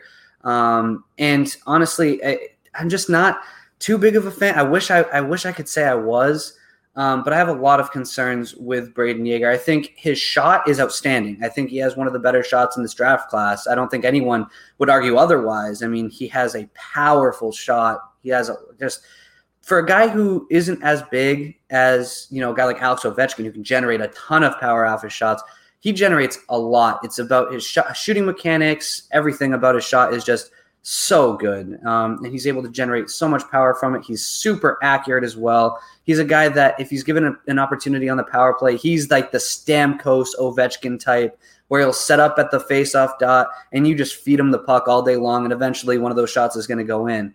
That's how good his shooting is. But when watching him play, there's been a lot of times where I'm sitting there thinking to myself, when he's away from the puck, move your feet. I found myself a lot of the times telling myself over and over again, like, why isn't he going here? Why isn't he attacking the slot? Why is he just – because there are times where he'll just be floating in the offensive zone, not really opening himself up for teammates as a scoring threat. And for a guy who has such a good shot, all you have to do is get open, not even a ton of space. Just find a spot where a teammate can hit you, and your shot is so good, you'll beat just about any goaltender. So I get frustrated sometimes watching him play because he just doesn't really move his feet or put himself in advantageous situations away from the puck. When he has the puck, he has good hands and he has confidence. But there are a lot of questionable mistakes that he makes. His vision isn't great. Sometimes he puts the blinders up is the term that I use, where if he has the puck on a stick and he sees a shooting lane, everything else around him just kind of disappears and he loses sight of a better option or a better passing play, or maybe a different skating lane to attack to have a better chance of scoring off his own shot. Another concern I have is his transitional game. A lot of the times he was a passenger coming up the ice on the transitional game where teammates would do a lot of the dirty work. They dump it in forecheck and he would kind of be watching them do the hard work. And that's, again, that's a major concern. It is. That's not gonna translate well at all to the NHL. It won't as it's currently constructed now. And let me say one more thing too, real quick, before you finish that. Also, you can have the best shot ever, but it takes way more than that. You're never going to get to use and display that great shot on the NHL level if you're taking plays off, if you're not moving without the puck. All of those important things that you have to show in the NHL, at least a little bit. You definitely, no one said you have to be the best, mover without the puck, but you definitely have to show a lot of improvement from what we're seeing. And that's why he's definitely falling to 15 and later in a lot of mock drafts. Yeah. I mean, again, I'm not trying to dissuade anybody from wanting Jaeger on their team. That by no means is that what I'm going for, because when he's on his game, when he's confident, when he's really having one of the better games of the season, he can be moving his feet. He can find those open spaces. He's capable of doing that. It's more a question of, can he do it on a consistent basis? Because what I saw when I was watching him was there were shifts he took off where he didn't move his feet, he wasn't getting open for teammates. And then there were other shifts where he was buzzing around the offensive zone. Not so much forechecking. That's not really his style. He's not really a guy that's going to win those battles on the boards or really get involved very often. But he at least showed flashes of ability to find open space and to give his teammates an option. He showed flashes of playmaking ability where he can make a difficult pass from time to time, and he's willing to attack those high-danger areas too. It's just, can he do it on a more consistent basis? And I think that's going to be a major question that needs to be answered next year. If he can take a big step forward next year, he could be the steal of the draft because his shot is just so undeniably great. Yeah. That's all he's missing.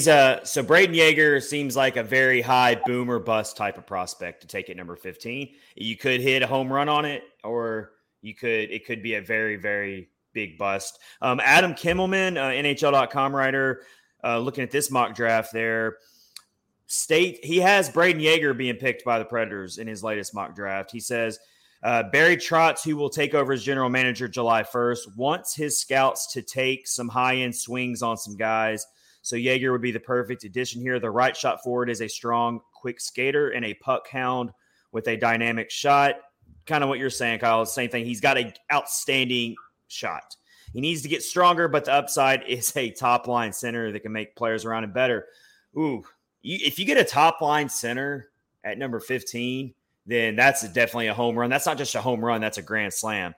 So we'll see if Trotz wants to really take a big swing like he says he does. Braden Jaeger will probably be on the board when the Preds pick, more than likely. So we'll see. Last one I got for you on my Preds trade board for Kyle Pereira who writes scouting reports for Last Word on Sports. Let's talk about Samuel Honzek, who I feel like has been shooting up some draft boards lately. I feel like he's really raising his stock. What do you think is the reason for that? I've been reading a lot of scouting reports that are leaning towards he's definitely improved his stock, and he seems kind of all over the place. Like, I've seen him picked outside the top 20. I've seen him picked at 15. He's definitely someone who take your best guess on where he's going to be picked in the first round. Yeah, I mean, the biggest thing with Sam Honzek is he doesn't have the best potential. Like, he's not a guy you can really comfortably look at and say he'll be a top-line guy one day. What he does bring to the table is he's a puck hound. He forechecks, he backchecks. He's a mature defensive forward. He gets the job done. He's super efficient. Transitionally, he's not going to be overwhelmingly good off the rush. He's not going to be a guy that you have to, that you're going to rely on transporting the puck up the ice. But when the puck is on his stick and he's tasked with moving the puck up ice, he is efficient. He's smart. He doesn't turn the puck over very often. He makes the right decisions 99% of the time. In the offensive zone, he doesn't really push the pace a whole lot. But when he has the puck on his stick, he can be effective. He has a good shot. He's got a good passing ability. The biggest thing that lacks in his game is that pace, which a guy like Braden Yeager, he's got pace to his game because he's always trying to attack. He's always trying to find ways to utilize his shot. A guy like Perreault, who we touched on, extremely high-paced offensive game. He's always looking to stick handle his way through the defense, open up passing lanes for his line mates, open up shooting lanes for himself. He's always looking for those opportunities. Honzek is more, I would say, laid back in his offensive game, but he's also very, very smart as well. He's big. He's hard to knock off the puck. And again, as you see on the screen, 6'4", 185 pounds. He's got a very big frame, and he moves very well for his size. And it's part of it is his edge work, his ability to stop on the puck, change directions with the play. He can keep up. He may not be the fastest guy. He may never be a very fast skater, but he keeps up with the play very surprisingly well for a guy of his stature. And he's only going to get heavier as well, which will be even better for him moving forward. So the biggest knock on Honzek is the fact that he doesn't have a very high upside style. He's not a guy that's going to break a game open offensively. He's not a guy that's going to really take control of a game, but he's a guy who you could look at and say, that's a future middle six forward right there, whether it's center, whether he moves to wing, whatever it is. He looks like a guy who you could comfortably project as a third line forward right out of the gates. Like, he's a guy I look at. I really like his floor. I think he plays a style, an effective style that projects very well to the pro game. And I think NHL coaches will love him. He seems like a guy that's very, very easily coached. And I think that bodes well for his NHL future, really. Interesting. Yeah. So unlike like a Zach Benson, who obviously his ceiling is so high, but he's undersized, which you say is being overblown. But Sam Honzek he's big. He's not going to have any problem bumping bodies at the NHL level at 6'4", 185 pounds as a forward. That's big. And you say in your scouting report here, he's actually a pretty good skater, even for being that big, which that draws me in. Even though Braden Yeager, because I'm kind of comparing the two, Honzek and Yeager, because I feel like both of them are going to definitely be there at number 15. If I got to pick between these two, and I know there's others as well, and I might ask you if there's another player outside of my trade board that the Predators should look at. We can go to that next. But if I'm picking just between Honzek and Yeager, I would actually feel safer about Honzek because at least he brings a lot of really good tools and traits. And although his ceiling might not be through the roof or anything, but like I like a lot of his qualities here. And I do love his overall physical attributes, just that alone. Yeah, I mean, when you have a guy that's as big, you can't teach size. You know what I mean? That's something you're born with, and it's genetics, obviously. So for an NHL GM, that's why size sometimes is overvalued, because when you have a guy that's that big and shows that much skill in juniors, why are we going to take the Zach Benson when you have a guy like Honzek? Obviously, Zach Benson's another level of talent to Sam Honzek. And again, that's not a knock on Honzek. That's just how good Zach Benson is. Yeah. But a lot of GMs will look at that and say, why are we going to take this guy like Gabe Perreault, who's smaller, higher paced, but smaller, more like higher ceiling, but again, smaller. When you have a guy like Sam Honzek, who you can comfortably say he's coachable, he plays a style that will transition to the pro game effectively. Based on what we know now, of course, it looks like something that could translate to the NHL game really well. And he's got great size. You can't argue against size. That's just who he is. And even though he might not be the most physical guy, like he's not going to throw his body into people consistently and kind of have that Nicholas Kronwall highlight reel of just knocking players down consistently along the boards. But he's so smart with using his frame defensively, using his frame in the offensive zone, being super hard to knock off the puck, and just keeping the offensive flow moving when he's on the ice. And I know you mentioned the Predators are looking for guys that are faster paced. That might not be Sam Honzek, which is why the Predators might not go down that route, which I'm sure you're fully aware of. But if they want a guy who can play a really good depth role for them, meaning third line, maybe even second line, if his offensive game can take that next step. You can't go wrong with a guy like Sam Honzek, in my opinion. For sure, and I agree with you. I don't think he necessarily fits what they're saying that they're kind of looking for. But the Predators also pick at number 24, assuming that they don't decide to make some trades and stuff. And maybe Honzek somehow falls in the first round. I would love to get a Honzek at number 24 if he's still on the board. That I would see who they get at number 15, and then take Honzek at number 24 if he did happen to fall. I'd be ecstatic about that. But we'll see. All right, do you have anyone else, just focusing on the 15th pick, that I left out of my top 5 that you think, okay, I could see this player if I was going to do a mock draft? Or you said you're working on a mock draft now. Would it be one of those 5, or do you have someone else that I didn't mention that you really like for the Preds? There's a couple names that I really like. For the Preds specifically, I think a guy like Andrew Cristall could definitely be on their board. Fast guy, fast-paced offensive game. The biggest concern on him is size, and he also had an injury this season, so that brings a lot of pause to teams and scouts. Another name is Colby Barlow, kind of a bigger guy, but he's got more skill than Sam Honzek. If he'll be available at 15 is kind of a toss-up at this point, but the name that comes straight to the forefront is Gavin Brindley of Michigan. Okay. Playing with Adam Fantilli this year. He is my second favorite prospect behind Zach Benson this year. I mean, the guy is he's like the Energizer Bunny. The guy doesn't stop. He's constantly flying around the ice, offensively, defensively, transitionally. Watching games of his playing for Michigan alongside of Fantilli, I mean, they were line mates the second half of the year just about.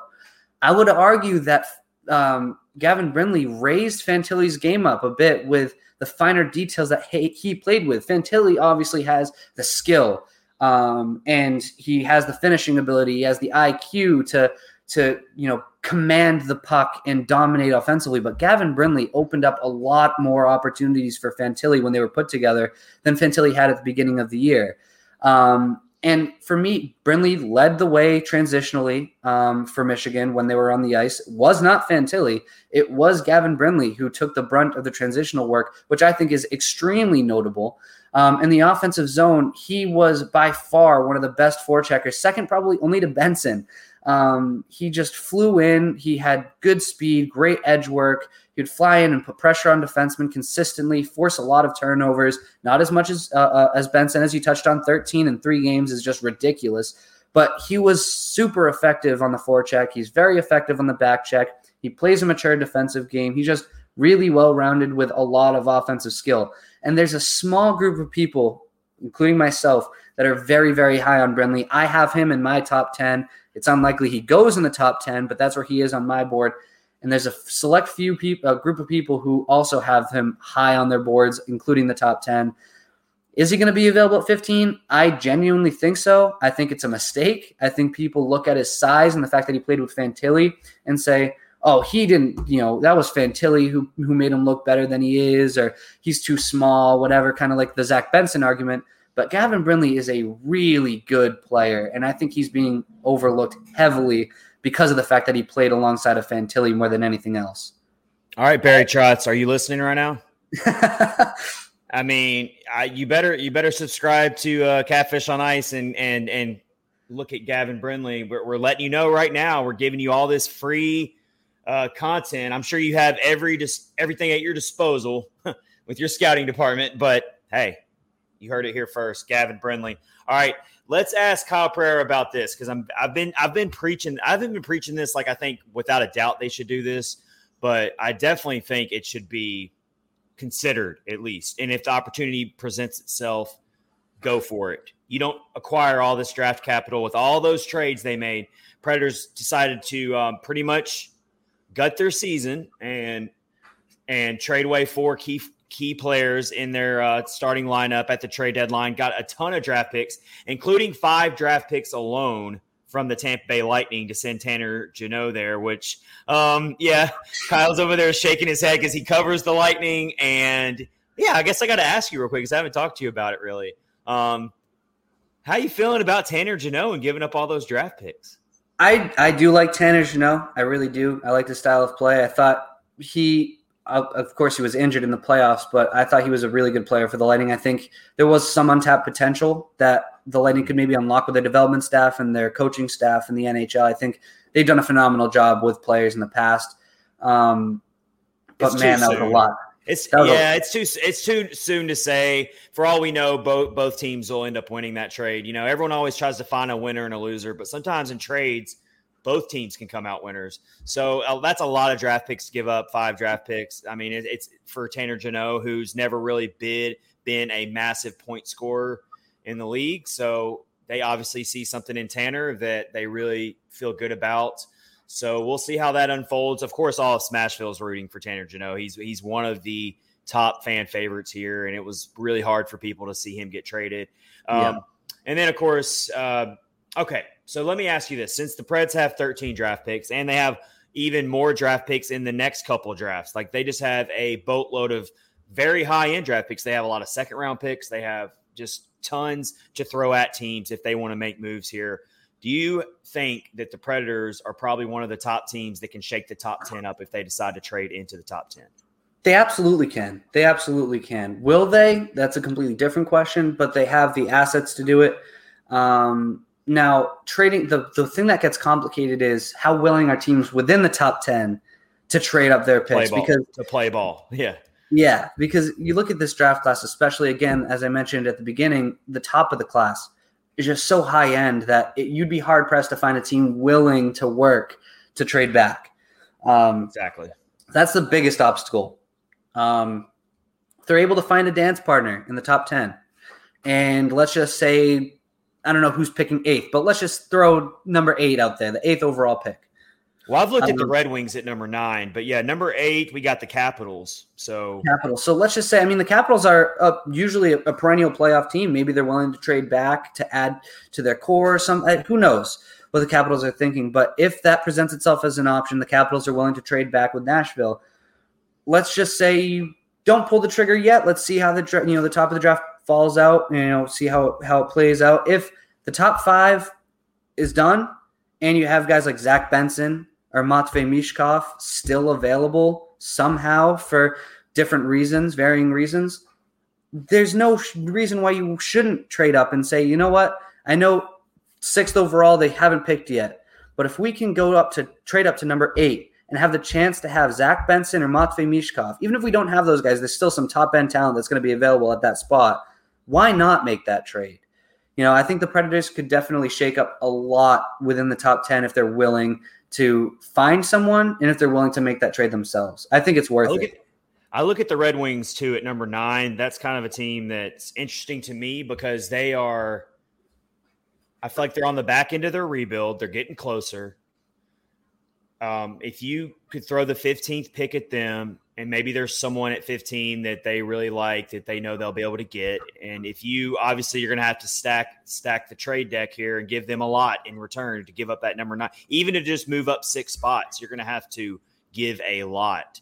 So it is a risk. But when you have 13 draft picks, maybe the Red Wings are a team that thinks, okay, we're really close to competing right now. We should be a playoff team next year with the way our rebuild's going.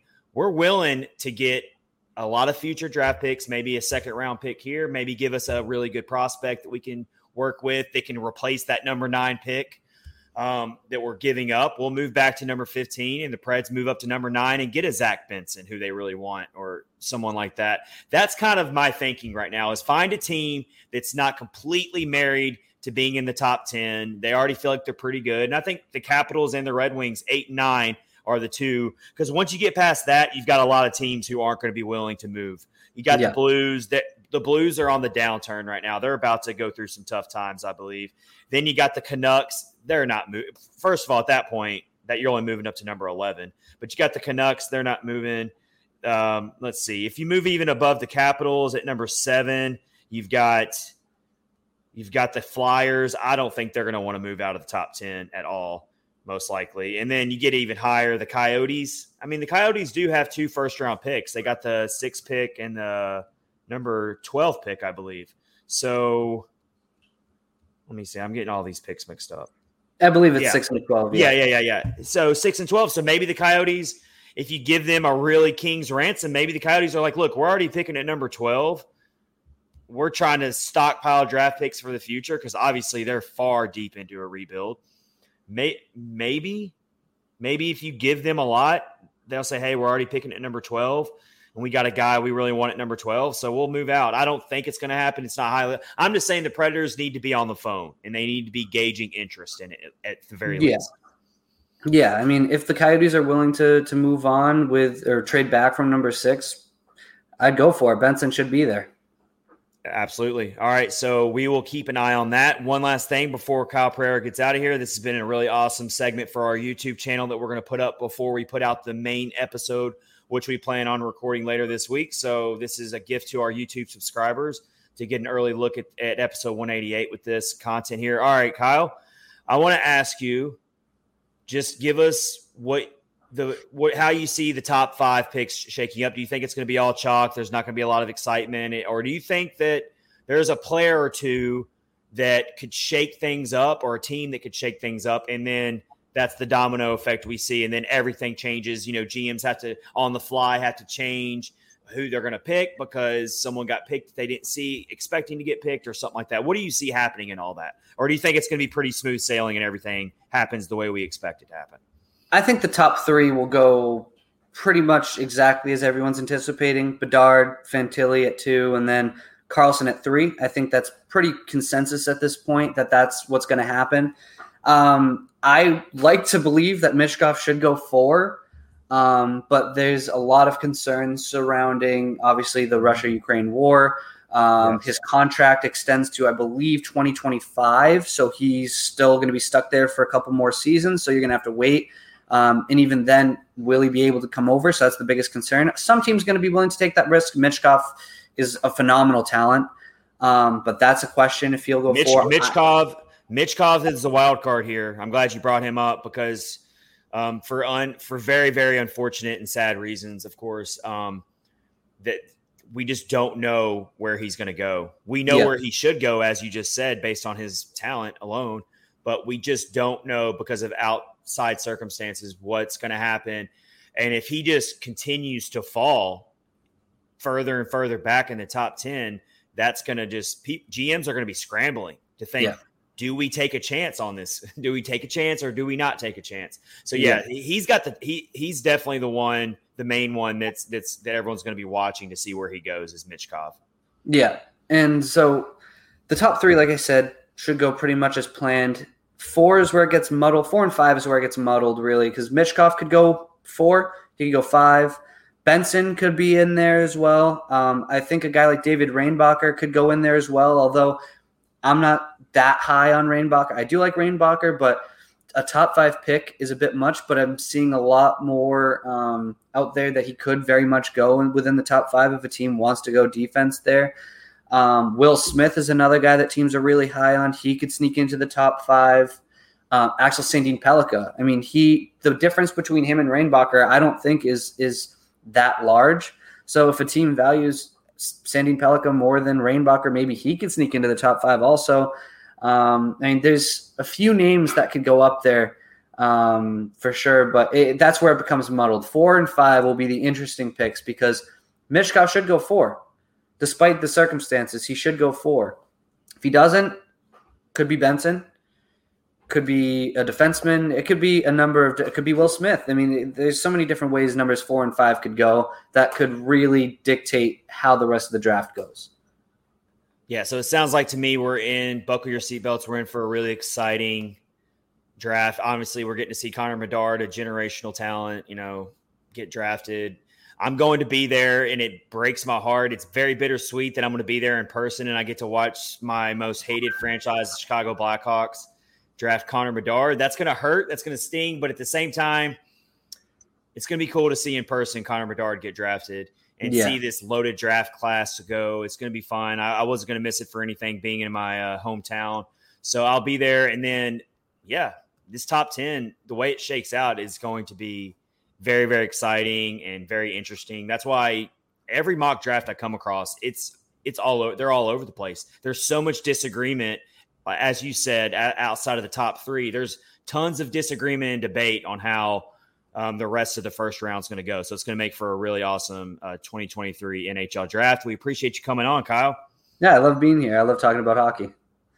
All right, so this has been Kyle Pereira, our guest at Pereira_report, PEREIRA_report. Last word on sports. Go check out all of his scouting reports right now to get your research in and do your homework on the draft class. It's a lot of fun. I love the draft time.